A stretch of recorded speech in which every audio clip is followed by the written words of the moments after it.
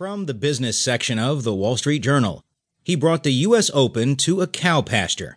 All it cost was his fortune. By Costa. 15 miles south of Erin Hills, where the U.S. Open begins on Thursday, Bob Lang sits in an office surrounded by mementos from the golf course he built. There are early design drawings, the original clubhouse cornerstone, a framed photo on one wall, and, on a recent morning, two enlarged landscape photos spread across